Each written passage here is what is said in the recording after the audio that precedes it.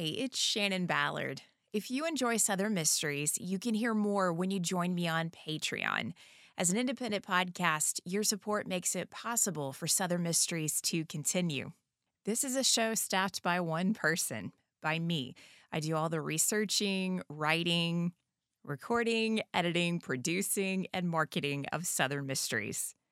Your support helps cover the expense to create Southern Mysteries and for this show to continue. And I thank you so much for that. As a thanks for joining in on Patreon, there are options to hear ad-free episodes of the show, access more than 60 episodes of the Southern Mysteries archives, and previous patron-exclusive podcast. Plus, you can hear the new patron-exclusive Audacious podcast, which features scandalous and shocking crimes in U.S. history. Special thanks to my generous new patrons who help make this show possible.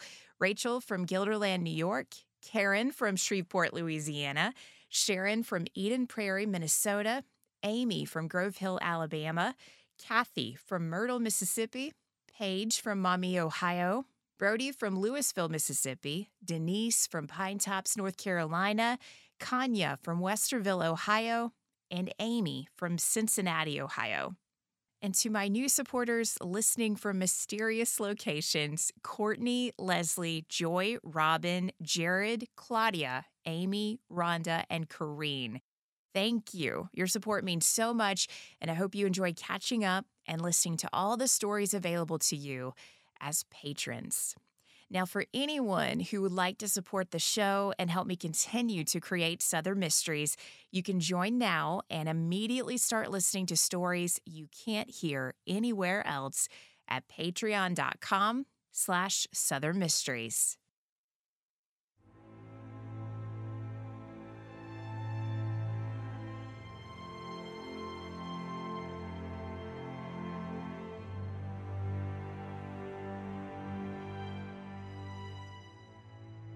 Savannah is Georgia's first city and one of America's most haunted.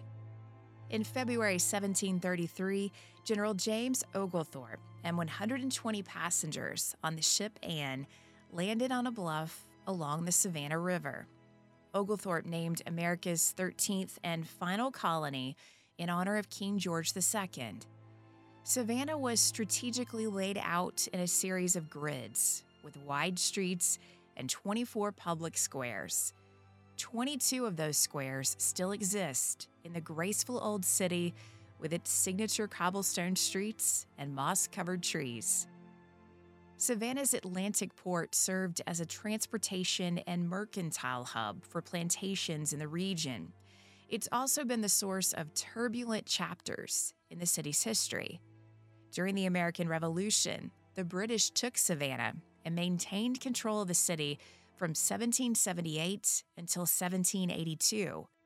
That control gave the British maritime power in their quest to conquer all of Georgia and gain control of South Carolina. After much blood was shed, French and American troops reclaimed Savannah's independence. Savannah endured devastating fires in the late 18th and early 19th century. During the Civil War, General Sherman gained control of Savannah, and once again, war left its mark on the city that somehow managed to endure, fight back, and rebuild. As the city grew, it expanded, and that came with a price: new structures built on burial grounds. When you visit Savannah's historic district and stroll her quaint squares, at some point, you are walking on the dead. From Native American burial grounds to slave burial sites and mass graves from war and yellow fever outbreaks, those who have died during turbulent times in the city's history or have been forgotten with time, unable to rest in peace. Welcome to Southern Mysteries, exploring history and mysteries of the American South. I'm your host, Shannon Ballard. This is the story of haunted Savannah, the city that lives upon her dead. When General Oglethorpe landed in Georgia, His mission was to pave the way for England's working poor to have a fresh start. Increased trade was part of the vision to sustain the colony. General Oglethorpe befriended the Yamacraw Indian chief, Tomochichi, who gave land on the Savannah Bluff to Oglethorpe so his passengers could settle there. This agreement of goodwill meant Georgia didn't face warfare that had threatened other American colonies. Soon after the English arrived, the Yamacraw left to join a more prominent tribe. Now, they believed the bones of their ancestors contained remnants of their spirits. There were two Yamacraw burial grounds in the area we know as Savannah. One is now beneath a parking lot. The other is where Savannah's famous Pirate's House is located. Part of Oglethorpe's master plan for the city included a botanical garden to grow several crops. The only crop that thrived was the peach tree, which led to Georgia's world-renowned peaches. But in 1754, that botanical garden was considered a failure, wasted space. A tavern now known as Pirate's House was built on the space where to this day it has a reputation as a hotbed of paranormal activity. When the tavern was built, it was a popular spot for sailors and pirates. Many sailors entered the tavern, happy to be on land, had too many drinks, and disappeared. Those disappearances are attributed to Savannah's tunnels. Underneath downtown, along the area where you find Pirate's House today, there's a series of tunnels that were used for illegal activities, such as moving dead bodies and kidnapping drunk sailors, forcing them to work on an unfamiliar ship, more often than not, a pirate ship. It's said that you can still hear captured seamen moaning and wailing for help. The souls of those tormented seamen are not alone in their perpetual doom in Savannah. Georgia's colony charter initially reflected a fresh start, where trustees banned slavery that was already thriving in neighboring South Carolina. The trustees openly opposed pro-slavery colonies in the 1730s and 40s, even as they received slaves from South Carolina to construct a majority of Savannah. More and more residents of the colony worked around the ban until it was lifted in 1751. The colony held 16,000 slaves by the start of the American Revolution. A majority of the enslaved, used to clear land and cultivate rice and indigo, had arrived in the colony through the port of Savannah, and their labor fueled the economy of the city and private landowners. In March 1859, plantation owner Pierce Meese Butler auctioned 440 enslaved men, women, and children in Savannah.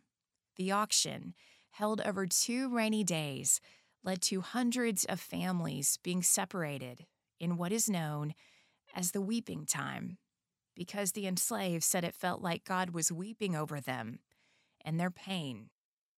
Calhoun Square, situated on historic Abercorn Street, was one of the last squares built in Savannah. The square was named for John Calhoun, a pro-slavery South Carolina statesman.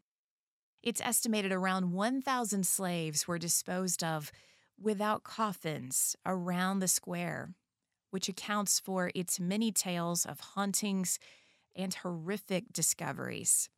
In 2000, a gas company planned to demolish a sidewalk to access lines in front of a heritage center. Minutes into the job, the crew unearthed bones that were over 200 years old. Those bones belonged to slaves who had been buried beneath that sidewalk on the square for centuries.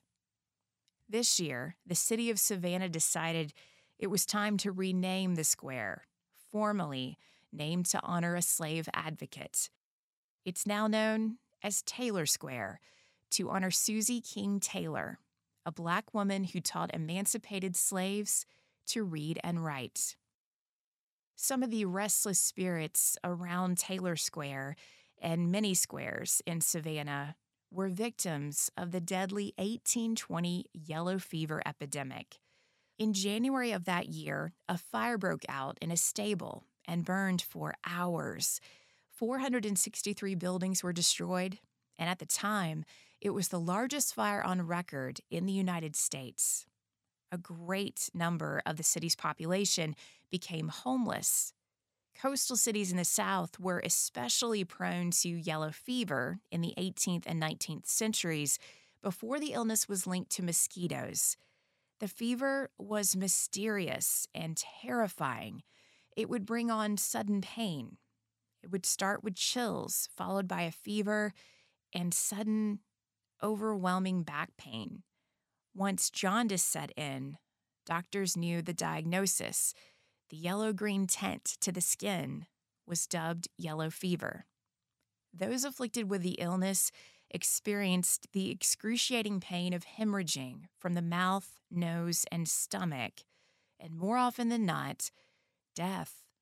60% of the infected died from the disease within a week. Following the Great Fire of 1820, a large number of people were forced to live outside as the hot summer months moved in, and with it, intense humidity and a growing number of mosquitoes.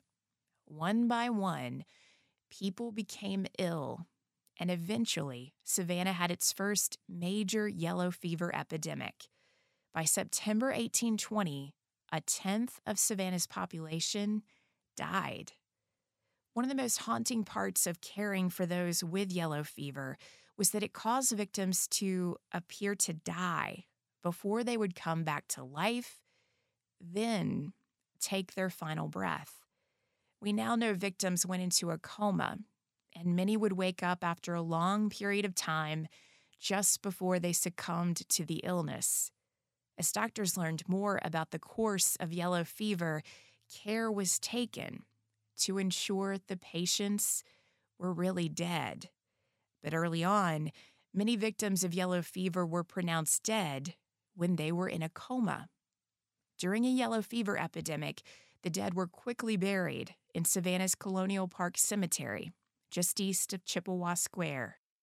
We'll never know how many were placed in a coffin and unknowingly buried alive. It's said coffins with scratch marks on the inside have been uncovered from Colonial Park Cemetery, meaning some yellow fever victims endured the horrific pain of the disease and then awoke to find they had been buried before their time, and there was no way out. There are 10,000 people buried across the 6 acres of Colonial Park Cemetery, but today you'll only find 1,000 grave markers. Generations of vandalism left many of those grave markers damaged and unreadable. It's believed vandalism resulted in the body of an American hero going missing in Savannah. Colonial Park Cemetery was the final resting place for Major General Nathaniel Greene. Greene was second in command during the Revolutionary War. Following his heroic service, he was gifted land west of Savannah, where he died in June 1786. The day after he died, Greene's body was transported to Colonial Park Cemetery for burial in the Greene family vault. Nathaniel Greene was born in Rhode Island. Around 1900, Rhode Island expressed interest in returning their American hero to his home state for burial. When a Rhode Island delegation visited the cemetery, they found the old burial ground in a horrible state. Graves were in disrepair and had been vandalized. The delegation was granted permission to search the cemetery for their native son and eventually found the remains of the American hero in the vault of the former British Lieutenant Royal Governor.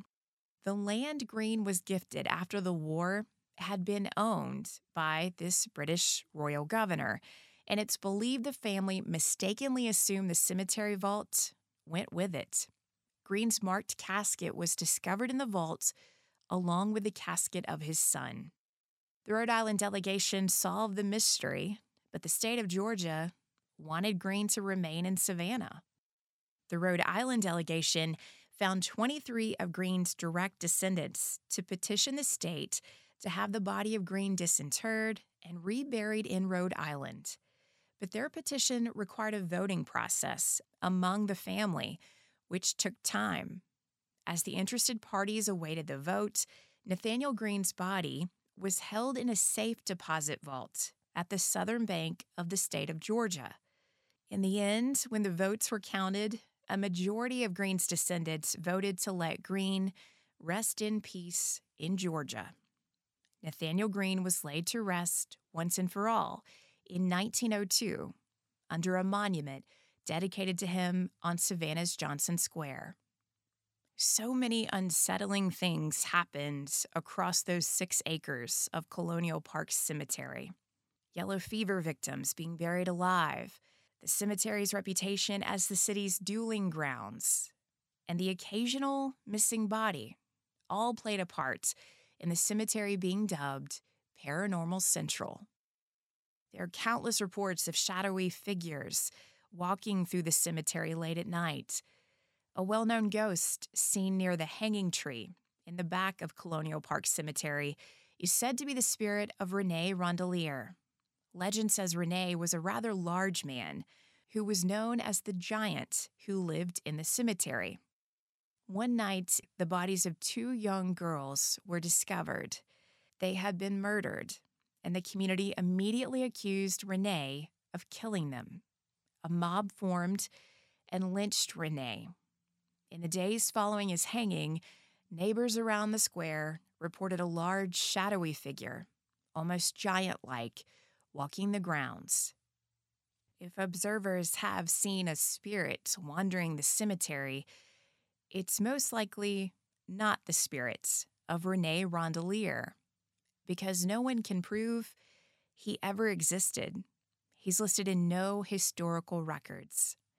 Rene is one of the few figures in the haunted history of Savannah who wasn't associated with true events or real people.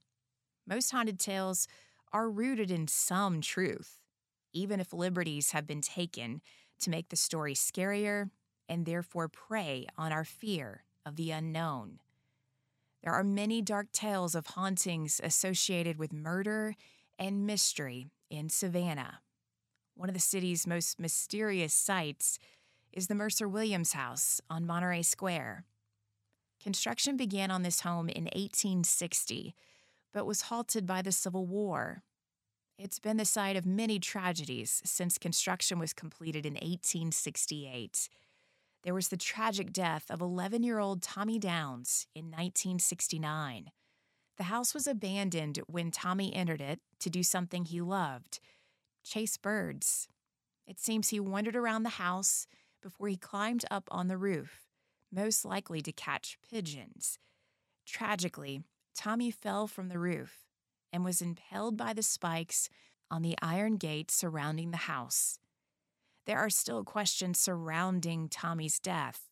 He went into the home alone, but what happened on the roof? Did he trip and fall? Was someone else in the abandoned home? Did they push him to his death? One of Tommy's friends claimed he saw Tommy fall, and it appeared someone or something pushed him. But there has never been evidence to prove Tommy Downs' death was anything other than a tragic accident. Some people believe there is evil in the Mercer Williams house, and that evil played a hand in the death of Tommy and the deaths of Danny Hansford and Jim Williams. Jim Williams purchased the Mercer house months after Tommy's death in 1969. The preservationist had purchased and restored several homes in the city, and 2 years after he purchased the Mercer house, he restored it and established it as a place for grand parties. Jim's story was made famous by the book and the movie, Midnight in the Garden of Good and Evil. He was tried 4 times for the murder of his lover, Danny Hansford. Williams and Hansford had a complicated relationship. They fought often. In the early hours of May 2nd, 1981, the men argued, and Hansford knocked over an 18th century English grandfather clock in the foyer of the home.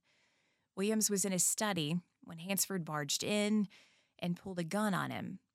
Williams claimed Danny Hansford pulled the trigger, but the gun jammed. In self-defense, Jim Williams said he pulled out his gun and shot and killed Danny Hansford. Police questioned why Jim Williams waited 30 minutes to call in the death.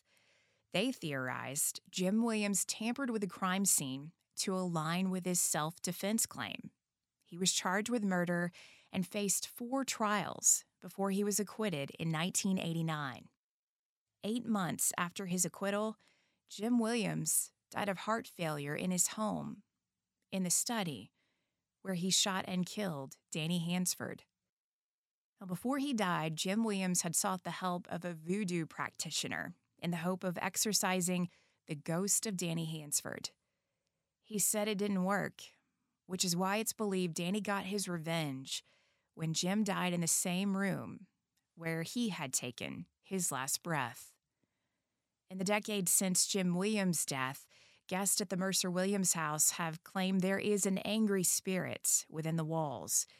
They believe it's Danny Hansford, who they feel watching them and hear walking through the house late at night. Angry because he's trapped in the house with the spirit of Jim Williams, whose apparition has often been seen in the study where he died. Experiencing the paranormal associated with the Mercer Williams house doesn't require entering the home. Locals and visitors have witnessed what appears to be a reflection of a ghostly image, a small figure that appears in a window of the house. Legend says it's the reflection of a young boy, Tommy Downs.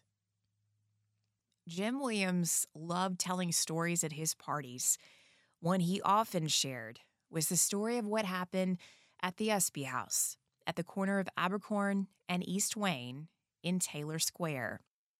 Jim's story is the story told on many ghost tours that make a stop in front of the grand old house.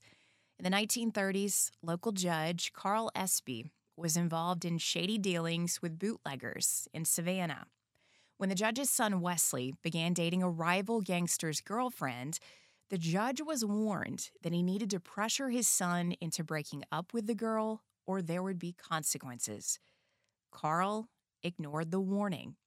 In December 1933, Wesley was discovered beaten to death near the front steps of the family home. His private parts had been cut off and stuffed in his coat pockets. A horrible way to die, which is why it's believed Wesley haunts the Espy house. If Wesley's spirit remains in the house, it's likely due to the fact that the days leading up to his death were traumatic and heartbreaking for Wesley and his family, almost as traumatic as the true story of his death. The Espys were prominent citizens of Savannah, but Carl Espy wasn't a judge. He was a cotton merchant from southeast Alabama who moved his family to Savannah around 1900. Carl did well in business, but he made a name for himself because of his temper. He was known to rule the Espy house with an iron fist. His son Wesley was part of a prominent contracting company known for paving highways in Georgia. He was a deacon at his church, and unlike his dad, was very mild-mannered. By 1933, Wesley was married with children, 3 sons, and 1 daughter named for her mother, Catherine.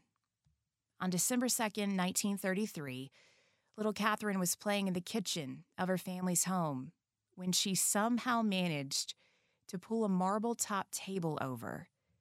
The heavy table landed on the child's head and fractured her skull. She was rushed to the hospital, but 6-year-old Catherine did not survive. Just 10 days later, on December 13th, newspapers shared another Espy family tragedy. Wesley was found near the front of his father's house, but he wasn't dead. His private parts had not been cut off and stuffed in his pockets. When he was found, he was alive, but unconscious. The back of his head was bloody. He spent nearly 3 weeks at St. Joseph's Hospital, in and out of consciousness, never able to coherently explain how he was injured. When 31-year-old Wesley Espy died on January the 7th, 1934, Savannah newspaper shared that it was believed Wesley fell from the high stoop in front of the house and crushed the back of his head when he landed on the sidewalk. By January 20th, a grand jury convened. There were rumors swirling around the city that his father was somehow involved in his death, possibly in an effort to benefit from Wesley's life insurance. Agents for the insurance company did investigate the death because the life insurance policy called for double indemnity in the case of accidental death. It was revealed Wesley had arrived at the Espy home late on the night of the incident and wasn't found outside for hours. But there was no way to pinpoint the exact time he sustained injuries or how he was injured, whether by fall or by assault. An agent representing the insurance company testified no accidental death benefits were paid out on the policy held by the family. That meant Carl Espy did not benefit financially from his son's death. We'll never know the true circumstances of Wesley's demise, but his spirit is said to linger at the Espy house on Taylor Square, often appearing on that high front porch. The Espy house isn't the only home filled with spirits and mysteries on Taylor Square. The square still has a majority of its original structures intact, making it one of the most unique in Savannah. The Wesley Monumental Church on the west side and Massey School on the southern end. Massey School was constructed in 1855 for the education of poor children in Savannah. It was the city's first public school. The school served mostly poor Black children in the early years of operation, and it's connected to one of the most horrifying legends associated with the house at 432 Abercorn Street. The Greek Revival home was built in 1868 for Benjamin J. Wilson, a twice-married Civil War veteran and father of 6. Local lore says one of his daughters never left the house on Abercorn Street. There have been reported sightings of the child sitting in a chair in the front window of the home, the chair where she died. Her father, a devoted Confederate veteran, allegedly found his daughter playing with Black children at Massey School. Angered that his daughter associated with these children, he tied her to a chair and made her sit at the window at the front of the house for 2 days. Hour after hour, she was forced to watch other children play as she was tied to that chair. It was summer in Savannah, and it said by the second day, she died of heat exhaustion. Benjamin Wilson was overcome by guilt and was said to have taken his life in the home in the exact spot where his daughter died. Visitors have reportedly seen an image of his face imprinted on the exterior of the home, just outside that window where his daughter died. And that isn't the only tragic tale associated with 432 Abercorn. Decades later, in the 1950s, a family visited Savannah and rented the home. One night, the parents went out to dinner and left their 4 children at the house. When they returned, they opened the door and walked into a nightmare. When they checked on their children, they discovered 3 of them had been murdered in a gruesome manner. Their organs had been removed, and their bodies were placed in the middle of the room, arranged together in the form of a triangle. Their 4th child was found in another room, frozen in fear in a closet.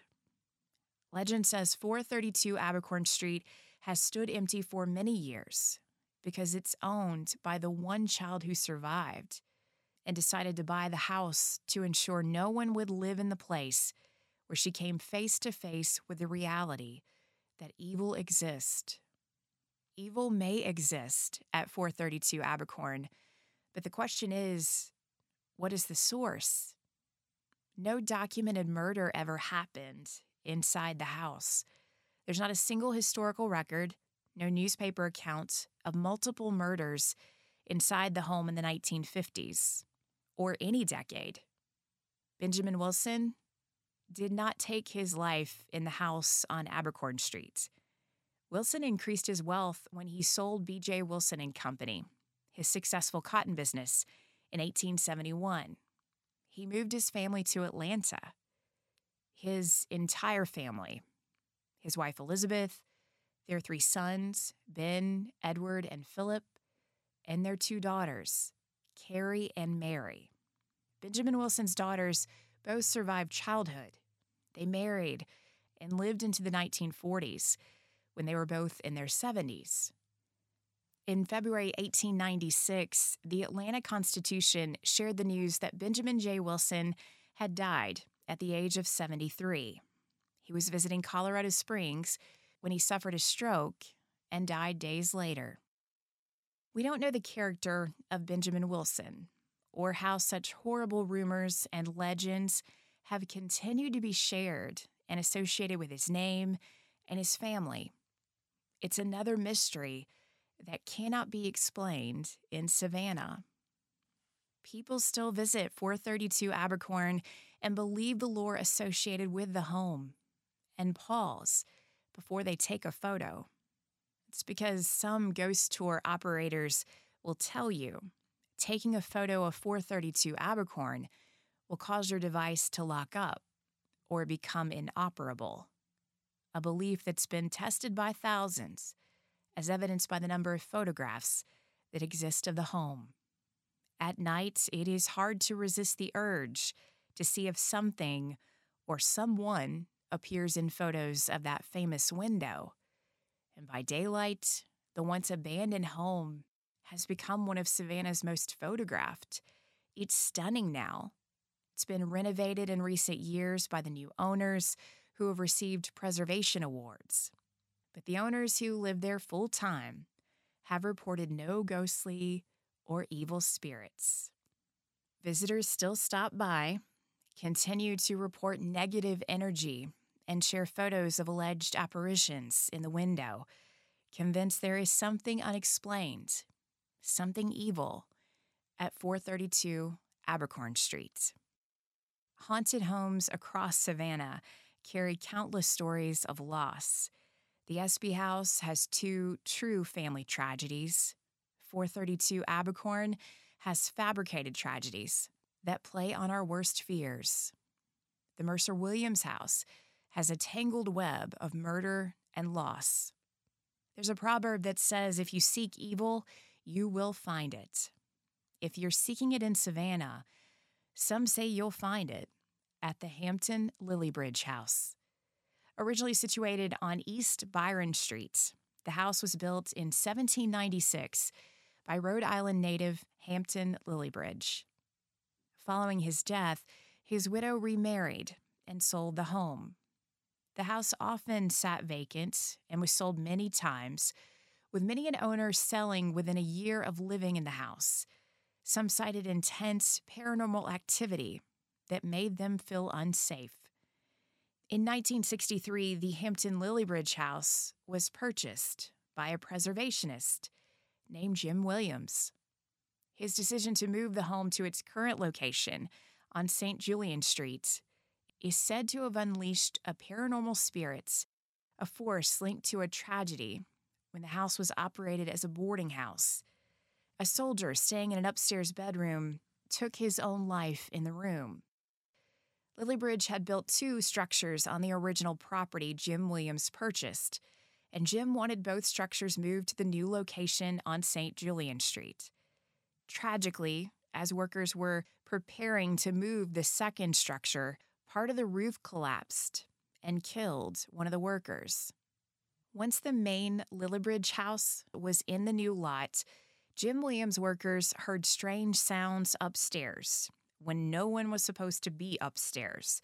That was a little unsettling for them, but they said they were tormented by other things, the strange voices and laughter they would hear in the house as they tried to work. Some felt they were in danger and quit. These workmen who did stay continued to experience what neighbors experienced: sightings of shadowy figures in the windows, eerie music and singing coming from the house when it was empty. which led neighbors to call the police to check on the home many times.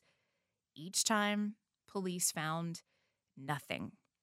There is a chilling documented account of a worker who went upstairs to investigate a loud noise in an empty room. Fellow workers downstairs realized he had been gone for a long time, so they went upstairs to check on him.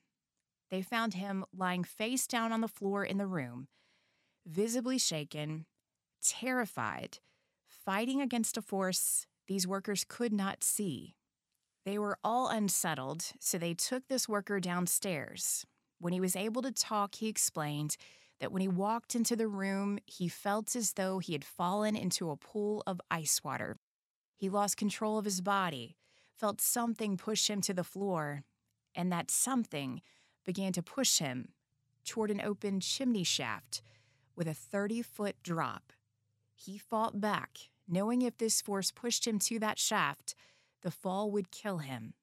As quickly as he had felt the cold in the room, the pushing stopped. As he explained this, one of his coworkers mentioned that with all the strange things happening in this house, they needed to have an exorcist come in. All of the men reported that when an exorcism was mentioned, they heard a loud scream coming from the room where the man had been attacked, upstairs. Jim Williams was out of country for most of the restoration period. He didn't believe the stories reported by the workers until he decided to make the Hampton Lilliebridge house his permanent residence. Living in the house made him a believer in the unexplained. He was often awakened by the noise of footsteps in the room.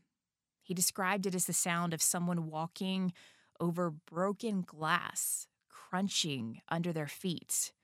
He once saw a dark figure approach him and then suddenly disappear. Jim Williams acknowledged that something was off in this house, and he needed help. He worked with the Episcopal Diocese of Georgia and arranged an exorcism, which was performed on the house on December 7th, 1963. For 45 minutes, a priest blessed the house and commanded any evil force within it to leave. But some forces can't be driven away. Within days, the noise, that strange force, made its presence known again. A part of the relocation of the Hampton Lilliebridge house that could be associated with the legends of paranormal activity wasn't acknowledged until a few years after the relocation and restoration. When the foundation was being prepared to be moved, workers unearthed a crypt from the colonial era beneath the historic home. Workers sealed it up and reburied it. Years later, Jim Williams suspected that opening the crypt unleashed hauntings at the Hampton Lilliebridge house, that force that refused to leave Savannah, the city built upon its dead. Southern Mysteries is created and hosted by me, Shannon Ballard. You can find sources for this episode and learn more about the show at southernmysteries.com. And remember, you can join me on Patreon to support the show and hear bonus content at patreon.com/southernmysteries. Another way to support this independent show and help more people discover it among all the crazy algorithms in podcast is to rate and review Southern Mysteries where you're listening. As always, thank you so much for listening to Southern Mysteries.